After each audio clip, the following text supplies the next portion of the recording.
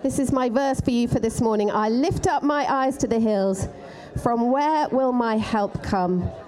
My help comes from the Lord, who made heaven and earth, who made this incredible beach, who made these waves and the ocean and the sand on the seashore. What a God we serve, hey? Good morning. I know I'm wearing a very bold outfit this morning. I had to compete with the sea and that view, so I thought, go big, Anna. Good morning. Before I get going, I actually just want to invite Clive up. So, Clive, if you want to give him a big round of applause.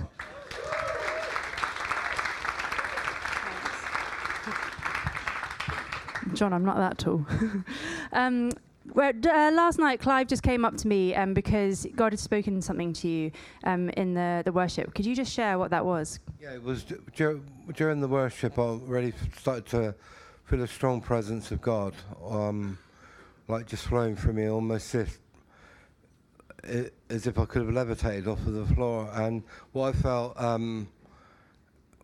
felt God was speaking to me was that I can come as far towards him as I want, but if I don't, he loves me as much. But and do you remember what you said to me right afterwards? About the grace? Yeah, it's really about. I really felt the presence of God's grace, and that's something I've felt at certain times in my life, and that is all God's grace, and that is a thing that will really cause overcoming in my life is God's grace, not through my trying to do things by rules, but walking towards him and the grace picking hold of me, and then actually I'm falling in love with Jesus, so I don't want to be doing this stuff anymore. Yeah. Thank you. Like, if you remember nothing more from this morning, just remember that. Why don't we pray and just welcome the presence of Jesus? Yeah, Jesus, we thank you for that picture, the invitation that we can come as close to you as we want. Thank you for that grace, Jesus. Thank you that even if we choose not to, you still love us. That doesn't change anything. But as we said last night, God, we dare to come closer and closer to you this weekend. As we were singing about Holy Spirit, would you come and reveal Jesus to us and pour out your power and grace, pour out your power and love upon us this morning. And that's what I feel like he wants to do this morning. As we look at him, he wants to pour out his power and love. And Father, we just say that we are open to receive him. All that you have for us, Jesus. Amen. Amen. So we finished last night with that invitation to come and gaze upon the God who gazes upon us. And the thing about being Christians is we don't believe in like a nameless, faceless God. God isn't just some sort of abstract being. He is a person and he has a name, and his name is Jesus. And that's significant because basically what that means for us is we don't get to make God in our own image. We don't get to decide who God is. God is who he is, which is why the Bible is so important, because we've got to come with humility to that book and say, God, would you come and show me who you are? Would you come and surprise me with your character, your nature? And I don't know if you've ever had that experience when someone thinks that they know you and they say something about you and they get it entirely wrong. I had that the other day. I've got a dog. He's going to come up on the screen in just a few moments. And I mean, he's actually sat in my car. I say he's the love of my life, but he's actually sat in the boot of my car. Yeah, dog cruelty. Someone's going to go check on his fan. Basically, this is Callie. Oh, isn't he cute? Steph Rayner took that photo if you want any like doggy portraits. Then there's another one, just coming straight up after. Yep, he's a little bit older. Yeah, and then a final one. He's cute, isn't he? Anyway, I love my dog, and I took him for a groom, and they gave me the option of going for the puppy spa package, and I thought, yes, I will upgrade, because there was a facial involved. Anyway, I said this to someone the other day, and she said back to me, she said, Anna, do you know what? She said, I reckon you judge people for the things that you would do. If someone else did that, you'd be really judgmental of them. I was like, no, I wouldn't. I'd be like, what flavour was it? I was like, oh, a raspberry one, and do they have an adult version of it? But in that conversation, I was like, realised, and I felt really sad. I was like, this person doesn't know me. She doesn't know who I am. If that's what she thinks about me. It made me feel a little bit sad. But the thing is, that is what we do to God all the time. We project upon him our opinions, our fears, our preferences, and say things about him and think things about him which actually just aren't true.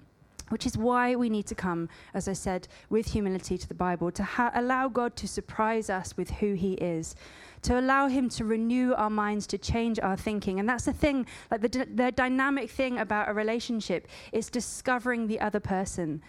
That is what discipleship is really about. It's about discovering who Jesus is, becoming obsessed with the person of Jesus, wanting to know him more, spending time with him, being so obsessed with him that actually you just want to become like him because he's so captivated you. There is nothing and no one more compelling than Jesus. There is no one who is more wholly good, more supremely wonderful, and more faithful than Jesus. There is no one like him. He is incomparable. And you hear in the book of Philippians, Paul's absolute devotion to Jesus. He is devoted to Jesus. It's devotion to Jesus that has led him to that prison cell, to sit in appalling conditions, but refuse to let the chains restrict his praise. It's his devotion to Jesus that says, to live is Christ and to die is gain. It's not a theory for him as he sits there in cramped conditions in an inhumane cell. Even in that place, he's just like, my whole life is all about you, Jesus. Utterly devoted to Jesus. And if you look in chapter 2, which is what we're going to be looking at this morning, Paul writes this hymn of praise. It might be one of the first songs of praise that was ever written in the early church. It might be that it was one of the songs that they were actually, Paul didn't write it, but they would have been familiar with it. But it's basically this moment where Paul pours out his utter devotion to Jesus as he describes who this person is. So, and if you want to know who this God who gazes upon you is, this is a really good place to go and learn about the person of Jesus. So I'm going to invite David to come up and do our reading. Let's give him a round of applause. Thank you very much. Okay, the reading this morning is Philippians 2, starting at verse 5 through to 11.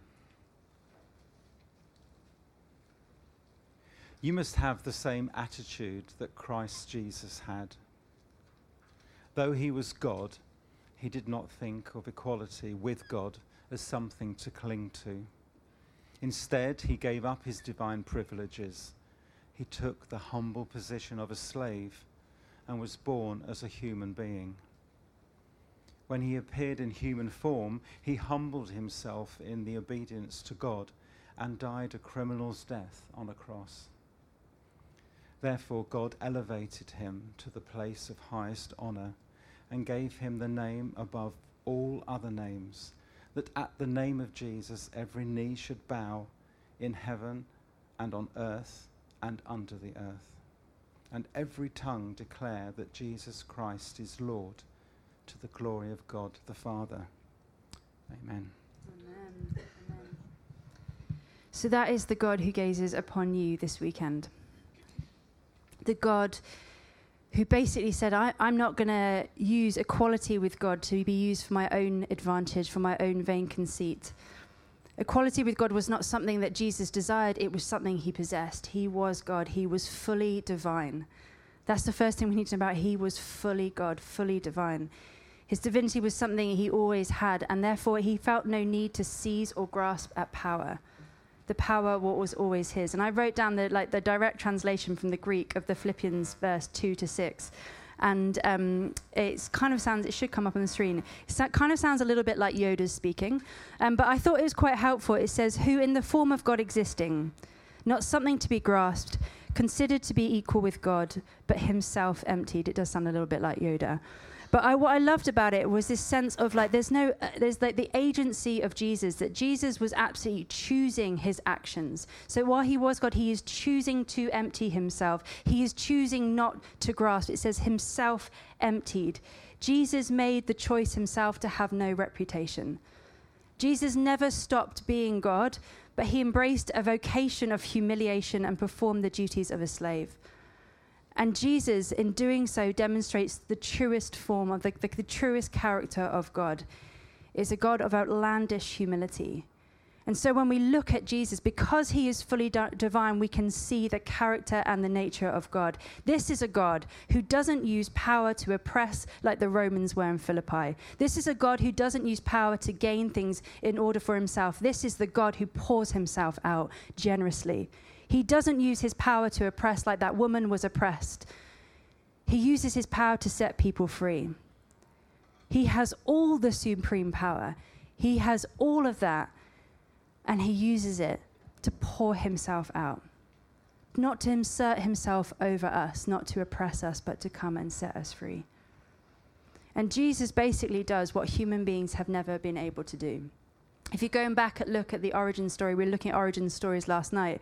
If you go and look at the origin story of humanity, you go to the book of Genesis, and you read a poem of basically how human beings came into existence. God looked over them, he said, "You are made in my image and likeness." He looked at humanity and said, "You are made in my image and likeness." But a few chapters on, you then read that these human beings are basically told, "Why don't you come and eat this fruit?"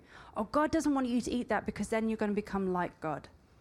It is the tragedy of that story in Genesis, is that the human beings were grasping for something that they already had. The offer was a temptation of come and be like God, but he had already made them in his image and likeness.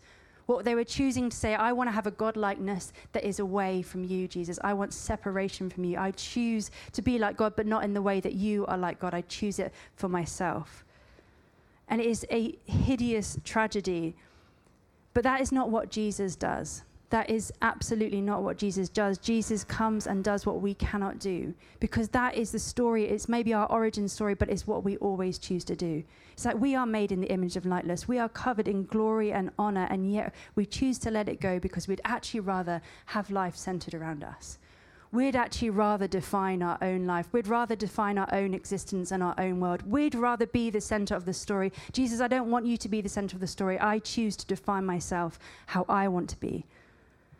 And what Jesus does is he says, I am God. I am fully God, and I choose to pour myself out. I choose not to snatch. I choose not to grasp at power, but I choose to give it away. I choose to pour myself out. The divine weakness, it says, by taking on the very nature of a servant, being made in human likeness, and being found in the appearance as a man, he humbled himself to death by being obedient to death, even death on a cross. It's the divine weakness, death at the hands of his creatures. It's a divine scandal. But to fully understand what that passage means, we need to return to our honor and shame thing. So imagine this letter is being read in the house of Lydia, who we met last night in Philippi. And remember, this is like a little mini Rome. The sense of self-importance would have been massive in that place. It would have pervaded the city. The cultural currency was honor. And the very best thing that you could do was have honor attached to your name. The very worst thing you could do is have shame attached to your name. And the celebrated leaders of the time would have been like Alexander the Great. And in true Roman fashion, Alexander the Great basically crushed and he subjugated through power and brutality. But he was held up as a divine figure. So here is someone who makes their way, who grasps at power through crushing, through stepping on other people. And what the culture says is, oh gosh, he's like a demigod. He is godlike. That is what God is like. Then you've got the figure of Emperor Augustus, who had turned the Republic of Rome into an empire. He had expanded Rome. And again, he was seen as a demigod. And these are the type of people that the Philippians celebrated. If you look at a culture, what a culture celebrates and what it punishes is what it tells you so much about what that culture is like. If you look at who kids want to emulate, that tells you something of what the culture is like. And my nephew and niece are 10 and 7 now, and I catch them on their tablets basically making YouTube videos in the most mundane things in the world. And there was a time, a very small window, when I was the coolest auntie that they'd ever had. Because at my last talk at KXC, my parents decided to watch it, so they got it up on YouTube on their tablet, and the kids were watching it, and apparently they were captivated. My parents were like, they didn't take their eyes off the screen, and I was like, wow. I was like, they've listened to me preaching the gospel. They've heard something of Jesus. So I went to my niece and I said, I heard you watched my talk. And she was like, yeah. Auntie Anna, I can't believe you got your own YouTube channel. You're so cool. I was like, oh, you see, you didn't really listen. She was just captivated by the fact that I had my own YouTube channel. But in Philippians, it was celebrated, was honor. It was a culture of self-obsession. And that is the culture that we have. We are totally and utterly self-obsessed. We are totally and utterly narcissistic, wanting to be the center of the story. And we might be quite shocked by the political leaders that we have coming out at the moment and the ones they seem to be producing. However, it shouldn't be a surprise because that's what our culture celebrates, narcissism. And the thing is, the problem isn't out there. We can't just look at the political leaders and say, oh, isn't that an issue? The problem is in here as well. It exists in every single one of us. So let's return to Philippi. Well, we know that their culture is a culture of honor. They had the celebrated men like Alexander the Great, making that journey from being man to divine. They saw him as a demigod. He had accumulated power, wealth, status, and honor to the point that he was godlike. And they had something called the cursus honorum. I don't know if I said that right, but basically it means the course of honor. And this would have been like the story of someone's tracking up to divine godlike status, the steps that you've taken, your narrative basically of what you've done to gain honor upon honor upon honor upon honor, till you get to the top of the tree and then you rule over everyone else. That was their model of leadership. That was their model of kingship. And let's read then this Philippians passage in the context of that. Who, being in very nature God, did not consider equality with God something to be used for his own advantage. Rather, he made himself nothing. Unlike the Philippian heroes, he does not come to exploit. The Greek word for used is robbery or exploitation, exploiting things at the expense of others. So do you see why Paul was devoted to this man, Jesus? Do you see why he was so captivated by Jesus? It's because he was unlike anything else in the culture. Unlike anything else. And Paul is praising this God while he's in chains because this is the man who set him free. Jesus poured himself out. Imagine a glass being poured out. That's the Jesus-like model. By taking on the very nature of a servant, being made in human likeness, and being found in the appearance as a man, he humbled himself by becoming obedient to death, even death on a cross. Even death on a cross. Like, to die on a cross was the most shameful thing. It was the bottom of the bottom. No Roman citizen would even be crucified because it was too shameful for a Roman to be crucified. So if you're going to be punished, you're going to be punished in a different way. It was the lowest of the low. So in an honor and shame culture, Jesus has basically hit rock bottom. That is rock bottom. So the course of honor for Jesus is a downward trajectory. It is going in the complete opposite direction of the culture. He is God and he makes himself nothing. It's a downward journey. But Jesus is not becoming less divine. He's saying this is what divinity looks like. The God who gazes upon you is this God. The God who chooses the downward journey. And N.T. Wright says it perfectly, so I'm not going to try and copy it, I'll just read it.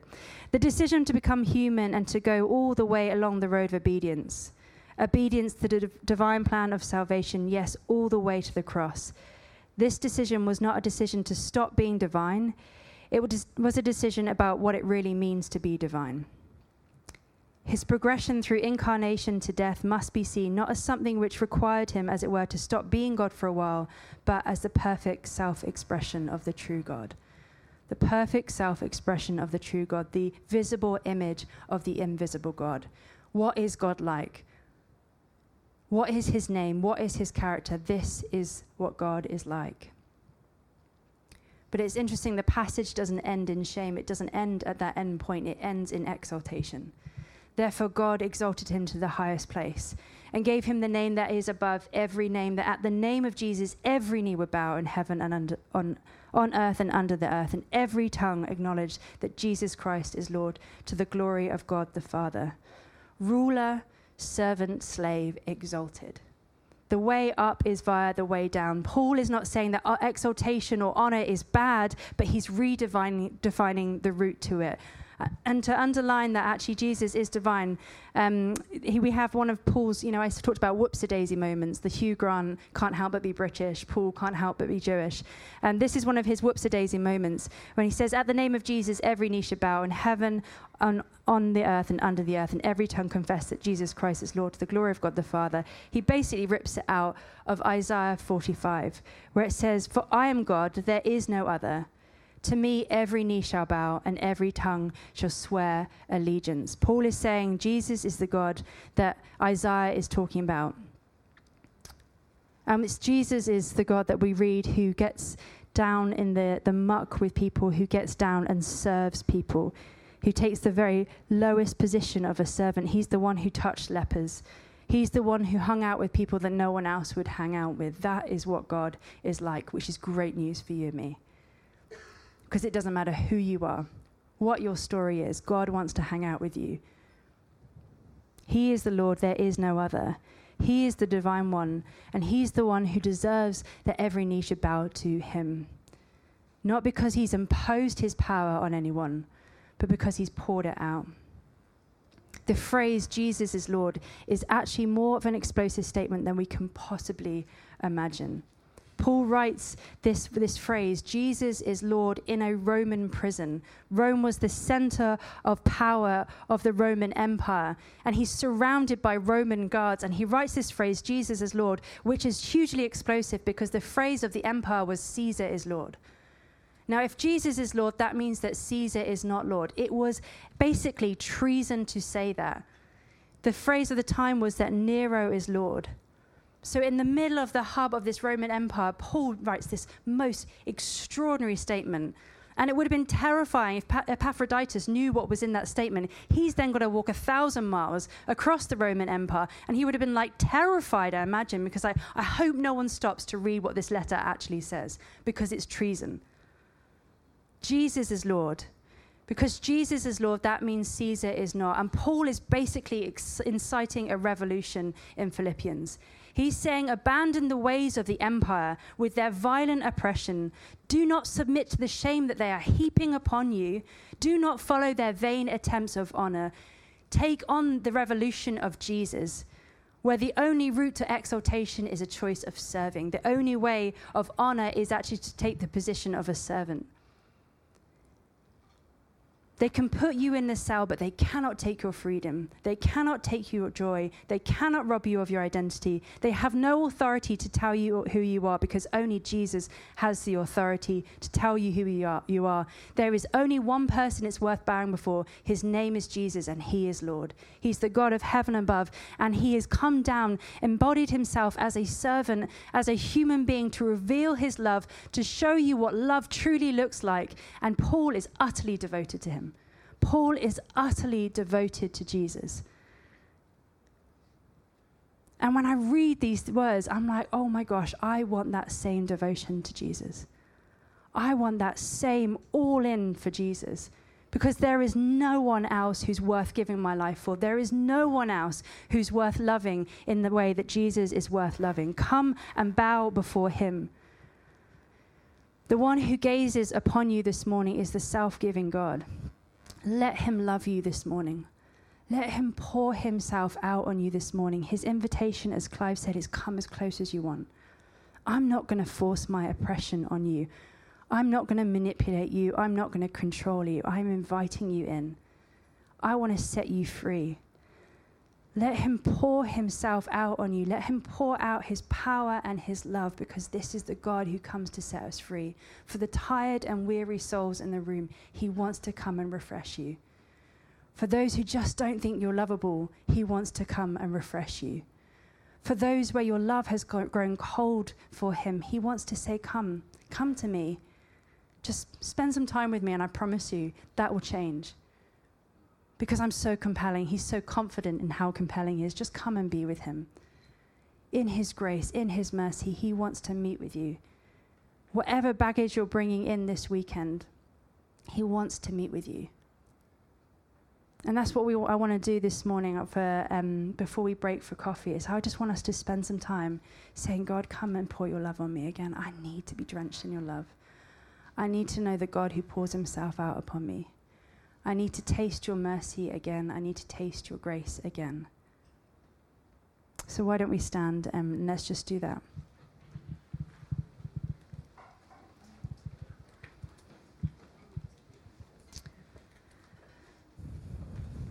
And it might just help, because it's quite warm in here, well, at least I'm warm, it's just to shake it off a little bit, just to kind of move your legs. Do whatever you need to do in order to basically engage right now. Maybe take a swig of water. Have a stretch.